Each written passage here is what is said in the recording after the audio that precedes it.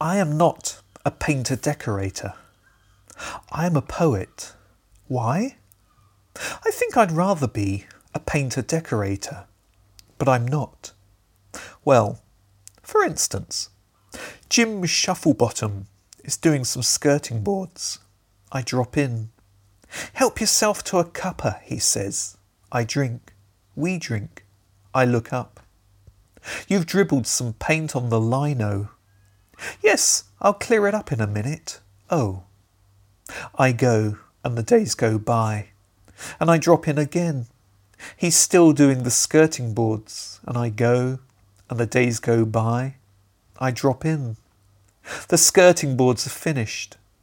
Where's the bit where you dribbled on the lino? I used some sanding paper and white spirit, and I removed it, Jim says. But me? One day I'm thinking of an animal, a dromedary. I write a performance poem about dromedaries. Pretty soon it's a 3-minute slam poem, and then a 5-minute piece.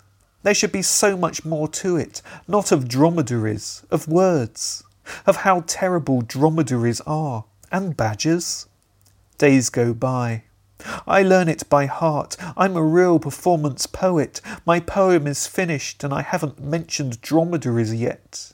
It's 12 minutes. I call it poem.